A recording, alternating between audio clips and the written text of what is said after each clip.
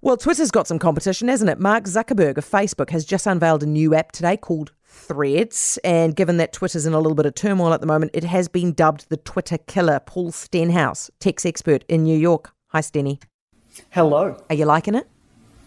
It's a little weird. It's a little bit like Facebook 2.0, I must admit, Heather.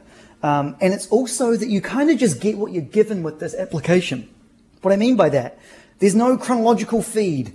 There's nothing you can kind of switch between. There's no hashtags. There's no trending topics.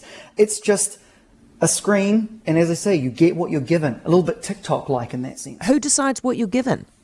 The algorithm, of course. Oh, that's really disappointing. This sounds disappointing, is it? Look, it's its early days, right? And Yeah. It is a bare bones basic app. So you can't do things like direct message. What they're trying to do, how they're going to do this, I don't know. But they say that they want to be an open and friendly space for communities.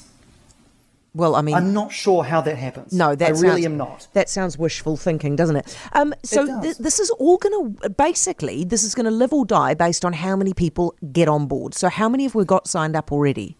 Well, I can proudly tell you I am user number 41,582. And I can tell you that in the first 2 hours, they crossed 2 million users. And just think of how big Instagram's user base is. We're talking about one of the top 5 apps in the world.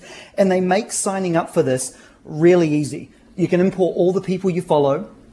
You can import your profile picture, your bio. You don't have to do a lot of thinking with this, Heather. You just have to sign in. And then I guess Mark Zuckerberg wants you to start giving your thoughts in this friendly public space. Who's the most famous person you've seen on board? I mean, Zuck's on. He's the most famous. Yeah, but apart from him, obviously. Do you know, no one that stands out. It's all of these influencers. See, do you know what they did? They were sneaky. They let all these influencers in, all these big name content creators on the TikTok and things like that, and they gave them early access. So some of them are on there. As I see, Zuckerberg is going hard, though, isn't he? I mean, he's basically what do you say? Threading? He's threading everybody who's on, isn't he? He is. Do you know what's interesting about this is that he's made an interesting stance because they've built this based on some industry technology known as the Activity Pub, otherwise known as decentralized or the Fediverse, which is kind of akin to, remember when you first got your cell phone and you couldn't take your phone number with you? You had to get a whole new phone number. That's kind of what social media has been like.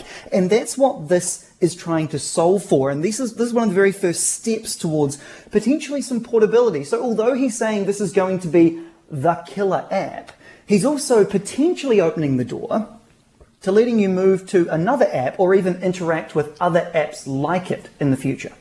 Will it kill Twitter?